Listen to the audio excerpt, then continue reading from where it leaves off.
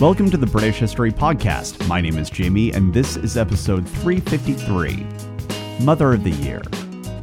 This show is ad-free due to member support, and as a way of thanking members for keeping the show independent, I offer members-only content, including extra episodes and rough transcripts, and you can get instant access to all the members' extras by signing up for membership at thebritishhistorypodcast.com for about the price of a latte per month. And thank you very much to Greta, Mark, and Dakota for signing up already. The medieval chronicler Adam of Bremen was writing at around this point in history. And among the many things he tells us, he also includes how Cnut planned his almost empire. And Adam tells us that Cnut intended Sweyn to rule Norway, Harthacnut to rule Denmark, and Harold Harefoot to rule England. And that might be true. And if it was, Cnut got his wish. At the time of his death, Harthacnut was the king of Denmark. Sweyn had been the king of Norway, at least for a time. And just after Cnut died, Harold Harefoot became the king of England.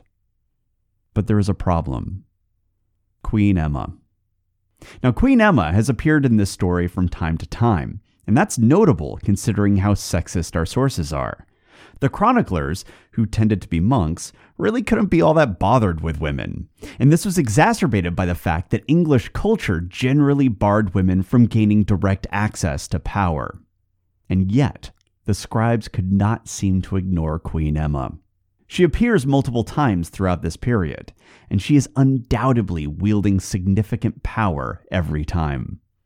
We've seen her brokering important diplomatic deals, carrying out her own political agenda, and overall steadily advancing her position in the cutthroat world of medieval court.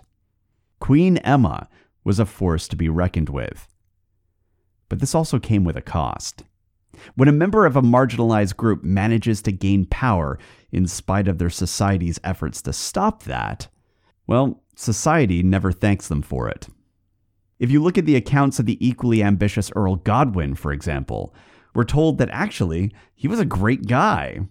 He had a high moral character, he was strong, he was charitable. We're given all kinds of specific examples of how cool this guy was. But Emma doesn't enjoy that same treatment by the scribes. And this is probably at least in part due to the fact that she was a woman who had managed to claim real power in a society that didn't like women all that much, let alone one with power. But that's not the whole story either. When we look at the life of Queen Emma, and her actions, her allies, even her enemies, we're clearly looking at the life of a noble who is at least as ruthless and unscrupulous as the men who were around her, and quite possibly even more so. For example, Thietmar claims that during his conquest, when Cnut besieged Queen Emma in London, she responded to this by intending to trade the lives of her stepsons for her own. Now, luckily for her stepsons, that didn't work, but it's not exactly a good look. And then later, when King Edmund died and Cnut became the King of England, Emma met with Cnut. And it seems like she struck a hard bargain with the conqueror, arranging her own marriage and then ensuring that her children by Cnut would be first in line for the throne.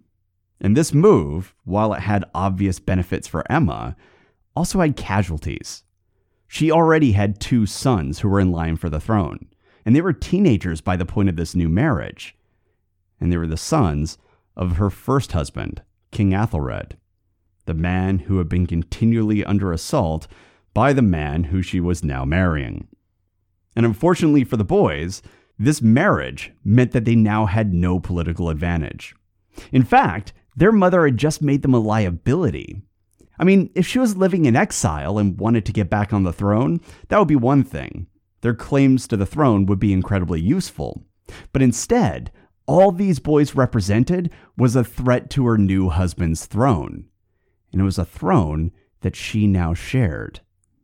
So it's not like we could expect her to champion them at this point. And as far as we can tell, she didn't. In fact, Emma abandoned them and allowed them to live in exile under the tender mercies of the notoriously cutthroat Norman court. The fact is, Emma was a woman of action, and she had clear powers of persuasion and strategy, and she made bold move after bold move. And she was also ruthless. Now, of course, as a woman who wanted power, even as a noblewoman, she really didn't have much of a choice. Women didn't have cultural access to honor culture, or formal inheritance, or any other standard ladder to influence. Ruthlessness really was her only real path to any degree of power. And it was power that the male-dominated aristocrats were jealously guarding. In fact, even the fact that she became a queen was quite a hurdle for her, as the House of Wessex historically relegated the wife of the queen to a mere lady. They even have foundational myths defending this practice.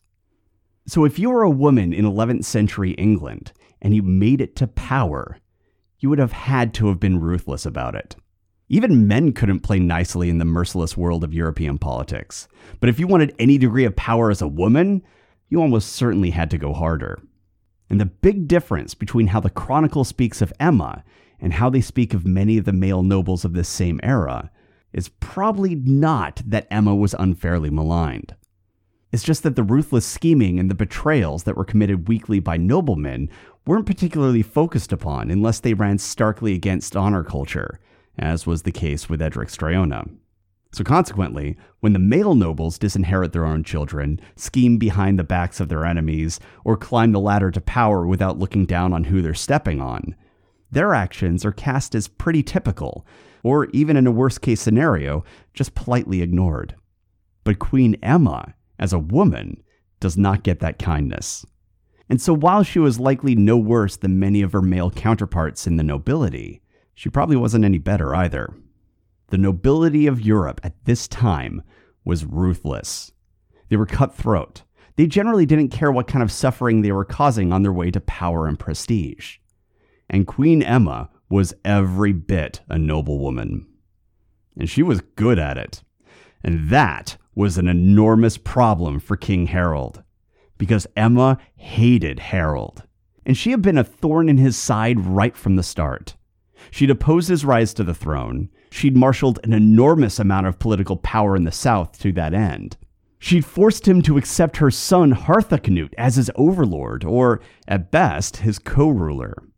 And as salt in the wound, she was now openly occupying his capital and was filling it with her own loyalists. And making her even more dangerous, she wasn't currently in power. And God help anyone who stood between Emma and power. And she still had cards to play. Obviously, a marriage wasn't going to work this time, but that wasn't the only way for her to circumvent the sexist world of medieval politics. She also had sons. Actually, she had a bunch of them. Harthacnut was just the only one who was currently sitting on the throne, but she also had other sons, older sons, and they might do the trick. Now, England of the 11th century was a delicate balance between individuals that we broadly characterize as culturally Anglo-Saxon, which were most influential in the South, and those who we broadly classify as culturally Anglo-Danish, who were most influential in the region of the former Danelaw. And if you recall, the council that decided who would rule England was held at Oxford, and this was right on the border between Anglo-Saxon England and Anglo-Danish England. And that was done for a reason. If you wanted to be king of all England, you had better demonstrate that your background could bridge the gap between those two cultures. And new King Harold Harefoot was able to do exactly that. His mother was English, and his father was, well, Cnut. And you might be thinking, well, that's settled then. Edward and Alfred couldn't bridge the gap because in addition to being raised in Normandy, they were the sons of Athelred. So they were English, not Anglo-Danish. Well, Emma's mother was a Danish noblewoman named Gunnar. And this is a family history that Emma herself was quite proud of. And importantly, it meant that her children, Edward and Alfred, were just as capable as bridging that cultural gap as Harold was, at least in the ways that mattered to the English court. Furthermore, when we look at the praise of Queen Emma, King Athelred is ignored. And it's written in such a way that you could actually infer that Edward and Alfred's father was actually Cnut. And we know that that is untrue. But if people at the time were talking about Edward and Alfred as Emma's children, and Athelred wasn't being discussed as their father, well, it's possible that some people in the north might have gotten a bit confused and actually thought that Cnut was their father. and this would have been an obvious mark in their favor. And considering that it's coming out of the praise, this is a storyline that Emma obviously wanted to push. Furthermore, Emma was already quite popular in the south as well, and she had the support of Cnut's old right-hand man, Earl Godwin. So taking all this together, King Harold Harefoot was staring down the barrel of some serious trouble. And so the praise of Queen Emma tells us that Harold decided to take action. It claims that King Harold forged a letter in Emma's name and sent it to her sons, inviting them to come to England so they can make plans for their future, meaning plans to take the throne. The praise then tells us that, enticed by this letter, Alfred wanted to sail across the channel to meet with his mother, and Prince Edward allowed it. And with that, Alfred set sail. And let's pause here for a minute to consider the source. This is coming from the praise of Queen Emma, and the praise is the only account written at this time that makes this particular claim. No other contemporary record suggests that Harold forged a letter to entice the Atheling to England. And it's important to know that while Emma didn't write the praise, it does appear to be drawn from her personal perspective, and was likely even written under her supervision. And because of this, historians believe that they have a window into Emma's actual beliefs, or at least the story that Emma wanted to be out in the world. And read from this angle, the praise potentially reveals quite a bit about a real, living, breathing woman in the 11th century. A woman who appears to have really disliked her first husband, for example. Though that is understandable. Just about everyone hated Athelred Unread. But what I really want to highlight here is that even in the praise of Queen Emma, we get a portrait of a noblewoman who had a near singular focus on the pursuit of power, and was often unscrupulous in that effort. The other aspect of the praise that is particularly important to this story is that Emma, and I can't say this enough, really hated King Harold Harefoot, who of course was the son of her rival, Ælfgifu. And yeah, Emma just absolutely loathed this guy. So what does this mean for the story of Harold forging a letter and luring Emma's son to England? A story that likely came from Emma herself as she commissioned the document that contains it. Well, possibly nothing, but possibly everything. The fact is that Emma is the only person telling us this story, and it's a story that deliberately paints her as completely innocent and her son as the target of dishonorable manipulation by her hated rival. And given that this is the same person who, in the same source, tried to convince us that Harold wasn't the child of Ælfgifu and Cnut, but instead there was an elaborate baby swap, and actually Harold was the child of some random cobbler and an unnamed woman, and thus was completely illegitimate, and probably unloved, and definitely stupid. Well, given that she's the one who told us that story as well, I'm not inclined to give her the benefit of the doubt here. It seems much more likely that if a message was sent to Alfred and Edward in Emma's name, it was because Emma had sent it. And why would Emma want her sons to come join her in England? Well, Emma held the capital. She also had an enormous amount of influence in Wessex. She had the support of Earl Godwin of Wessex, who was the second most powerful person in the kingdom during the reign of King Cnut. And she really hated the current king of England, Harold Harefoot. And only recently, we know that King Harold's men seized the treasures of Winchester, which we can assume was the royal treasury, and that would have caused a rather drastic reduction in Emma's wealth, despite the fact she was holding the city. In fact, this was likely the first time in her adult life that she was truly out of power, and quite possibly the first time that she'd been politically bested. I imagine that she was like many people who grow accustomed to power and then find themselves stripped of it. I mean, that kind of fall is rarely ever taken well, and I doubt Emma was an exception to that rule. But she wasn't without options, and her best path to power was to put one of her sons on the throne. So she was down, but she wasn't out. And besides, she had the Huscarls of Winchester answering to her. And she also had the support of Earl Godwin. And several accounts imply that Godwin's support was a critical aspect to the plan that Emma was pretty clearly hatching. Earl Godwin of Wessex was supremely powerful in the south, and he had vigorously supported Harthacnut's claim to the throne. So if Emma and her sons wanted to make a play for the throne now, launching a war from the south would have made the most sense. And as Earl Godwin controlled Wessex, it's hard to imagine how any of this, even if it was just a completely innocent mother-son get-together, would have been possible without Godwin's express backing. So yeah, let's just admit that Emma had plenty of reasons to want her sons to come visit her in Winchester. And so a letter was sent to Normandy, and it was in her name, and honestly, I'm pretty sure she sent it. And both the Praise and the Chronicle agree that her second son, Alfred, gathered some men together and prepared to make the crossing to England. But the real mystery here isn't the letter. It's why Alfred was the only one who was answering. Why wasn't Edward part of this journey, especially considering that he would have been the first in line for succession? Was he invited but decided he wasn't interested? That's possible. We do see other indications in the record that suggest that Edward didn't really seem to want to rule. It's also possible that Emma lacked confidence in her eldest and didn't think he was up to the task. It's notable that with Cnut gone, she pushed for Harthacnut to take the throne of England rather than Edward, her firstborn son. And then when that failed, the task appears to have fallen to her second-born son. But it's hard to say exactly what happened here because none of our sources are telling us. But for whatever reason, Alfred left his older brother behind, and he made the journey across the Channel.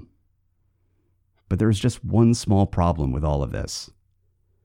It is true that Godwin supported the claims of Harthacnut, who was Emma's son by Cnut. But it appears that his support didn't extend to other sons of Emma, especially her sons by Athelred.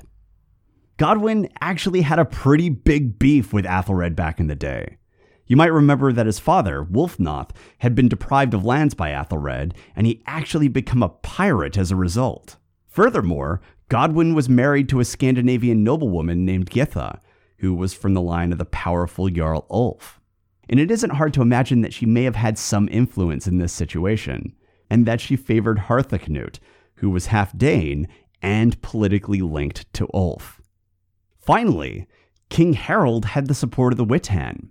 The council that had been formed at Oxford had chosen Harold as king, and the accounts that speak about Godwin specifically call out his character and his loyalty as part of the reason why he was so popular. So committing high treason, especially for the benefit of the line of Athelred, probably would have been a really hard sell for Godwin. But Alfred's ships were on the way, and before long, they appeared on the horizon. And his mother's ally, Earl Godwin, was waiting for him. And we're told that they intercepted the Atheling's forces and captured them. Now, William of Jumièges tells us that Godwin betrayed Alfred, which implies that his support was expected, and that could explain why Godwin was so easily able to capture Alfred and his men. Their guard was probably down. But the praise of Queen Emma goes into a lot more detail than that. The praise claims that Alfred landed in England, but soon was recognized, and so he retreated to his ships and sailed for another port. Believing that he lost his pursuer, he made landfall and began to march towards his mother. But before long, he was intercepted by Earl Godwin, who presented himself as a loyalist to the prince's cause. Godwin then proceeded to lead Alfred and his men to the town of Guildford, where the men then set up camp and proceeded to drink and feast well into the night, until everyone finally fell asleep. And then the praise claims that men who had thrown their lot in with the, quote, most abominable tyrant Harold, end quote, disarmed the sleeping drunken men and captured the entire force without a single battle.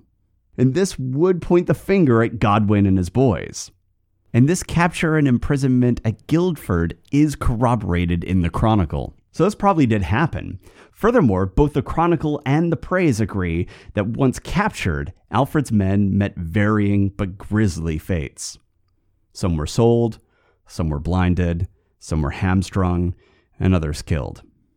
The Praise actually goes into pretty gory detail on this, and the Chronicle gets downright poetic when describing the horrors that were inflicted on Alfred's companions.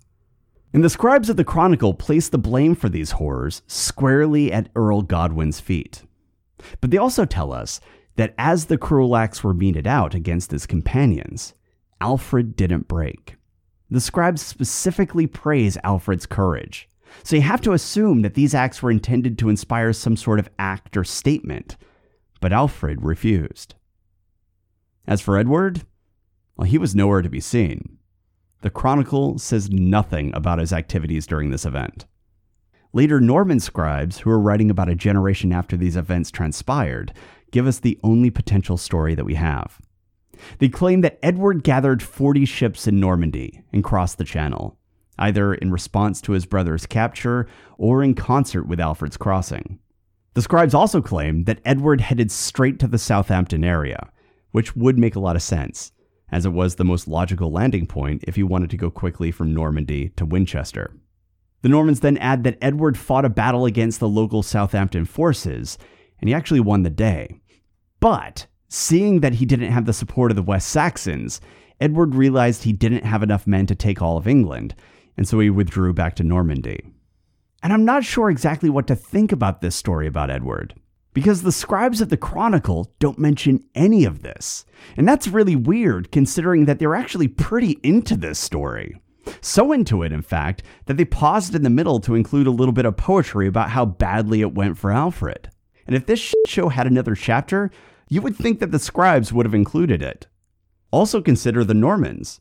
I mean, they were the ones writing this story, and they very much would have wanted to portray Edward and the later English crown as indebted to Normandy. Furthermore, the way the scribes talk about the size of Edward's fleet, the way they claim that even though he didn't end up king, he still won the battle, all of it feels a bit like the burnishing of Edward's reputation. So in short, this later story seems a little hinky to me. However, William of Poitiers and William of Jumièges are unlikely to have completely invented the story. So, did this happen?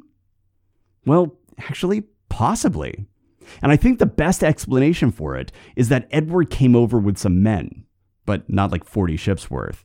And then the locals dealt with him the way they would have dealt with a Viking raid. And then upon realizing that he wasn't being welcomed with open arms, Edward retreated. I think that's plausible. In this much more humble scenario, it's possible that the scribes of the Chronicle were genuinely unaware of the Second Fleet, and it may have just been overlooked as one more Viking raid, basically just another day at the office. And only the Normans would have been aware of the real political implications of what happened there. Unfortunately, it's genuinely hard to know for certain. But regardless of whether or not Edward did make a crossing, Alfred was definitely imprisoned by the English crown. And at some point, he was removed from Guildford and taken to Ely for reasons that are unexplained. Now, a journey there would have taken several days on foot, probably around 3 or 4 if they were moving quickly. And on that journey, the king's men cut out Alfred's eyes. Now, by now, you know the significance of this move. In addition to being incredibly brutal and painful, by blinding the Atheling, the king's men were directly attacking his right to the throne. Much like forced tonsuring, blinding had the effect of seriously impacting your claim to rule, as disability was something that the Witan considered when deciding a contested succession. And that makes it very likely that King Harold Harefoot was behind this attack.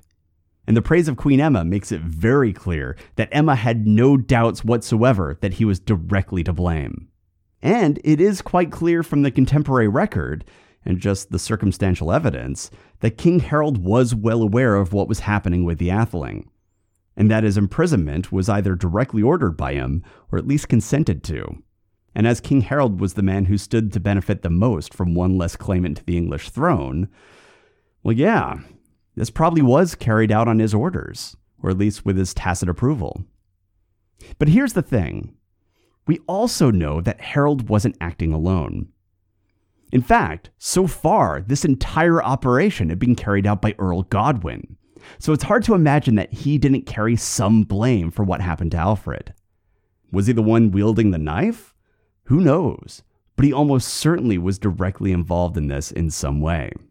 And that question of who was behind the blinding of Alfred would have been of paramount importance for Alfred's brother, Edward, who was back in Normandy. Unfortunately, Alfred couldn't tell him, because this was the Middle Ages, and blinding wasn't exactly a sterile and safe procedure. So after staying with the monks of Ely for a period of time, we're told that Alfred eventually succumbed to his wounds and died. It's thought he died in February of 1037. Years later, when Godwin was questioned about the incident by Harthacnut, Godwin claimed that he was acting under orders issued by King Harold, which is entirely possible. Though, what else would you say if King Harthacnut was asking you who was to blame for the blinding and killing of his half-brother? So, looking at everything that happened here, it really does seem like this was likely a plot by Emma, and that out of desperation to maintain her status and position, and possibly out of an arrogant overestimation of her own influence, she made a daring but ultimately stupid gambit. And with Alfred dead, and Edward in Normandy after a possible failed invasion, it was clear that this plan to retake the English throne had been an unmitigated disaster. If Emma thought that the English were willing to fight a civil war to restore the line of Athelred back to the throne, she had failed to reckon with how effectively Cnut had managed to secure the throne for his dynasty. The English might argue over which son of Cnut they wanted to lead them, but after the events of 1036, it was quite clear that the one thing they all agreed on was that it should be a son of Cnut, not a son of Athelred, who wore the crown. Following the failure, the English nobility moved swiftly against Emma. They declared that Harold Harefoot was the sole king of England, and they justified it by stating that Harthacnut had spent too long in Denmark, and as such, he'd given up his right to England. But I suspect that animosity towards his mother, Queen Emma, played a pretty big role in that decision, because the Chronicle tells us that immediately following that decision, Emma left England. Now, Emma, in the praise, insists that she withdrew diplomatically. But the Chronicle has a very different take. All the versions of the Chronicle agree that Emma didn't take a diplomatic retreat. Instead, they say the English drove Emma out of the country, and that even though it was in the middle of a raging winter, she had to get the hell out. Like, right f***ing now. Deprived of lands and titles, Emma then retreated to the lands of Count Baldwin V of Flanders, who was an extended relative of the House of Wessex, being the great-great-great-great-grandson of Alfred the Great. A lot of greats in there. And the record states that Baldwin treated her well. He gave Emma a residence in Bruges, he provided her protection, he made sure she was provisioned and well cared for, he even provided minstrels and other entertainment. And from Bruges, Emma summoned her son Edward. And according to the praise, Edward came as demanded. And once together, Emma spoke of her desire to retake England and place him on the throne. And you can imagine how Edward must have felt about that. The English throne had cost his father his life. His half-brother Edmund had died for the throne. His full-blooded brother Alfred had died over that same throne. Not only that, but he had personally found himself manipulated by the Norman court over the throne. And then, when he led a fleet to take the throne, he was blown wildly off course. And assuming that the second voyage actually happened, when he finally did make it to England, he was tossed out on his ear by the enraged locals. And this was all on top of the simple fact that this was being asked of him by his mother. The same mother who bailed on him over 20 years earlier and married the man who seized that very same throne. A mother who, despite the fact that Edward was the eldest, used all her political connections to put his baby half-brother Harthacnut on the throne of England. A gambit that actually failed because Harthacnut was in Denmark being a king and he was actually quite busy. He wasn't free to dabble in English politics, because while all this was happening, King Harthacnut was locked in a power struggle against King Magnus of Norway, and was trying to reassert Danish overlordship over the north.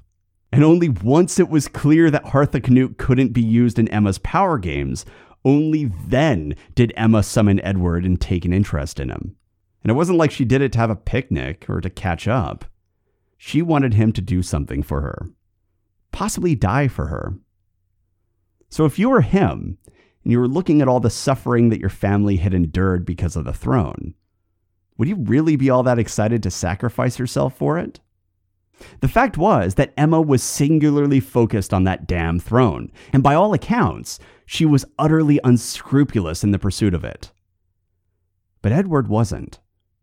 And to be honest, even if Edward did want the throne, how is he supposed to get it? He was just a guy who had been living in Normandy. What he needed was an army, especially considering that the English clearly had no intention of replacing King Harold Harefoot, and Edward didn't have an army. So Edward listened to his mother's request, and then he told her that he had no interest in the English crown, and that if she wanted it so badly, maybe she should ask that other son she seemed to like so much, Harthacnut. If you have any questions, comments, or concerns, you can reach me at thebritishhistorypodcast@gmail.com, and you can join all our communities, and you can sign up for membership by going to thebritishhistorypodcast.com and searching around and finding some links. Go find those links. Thanks for listening.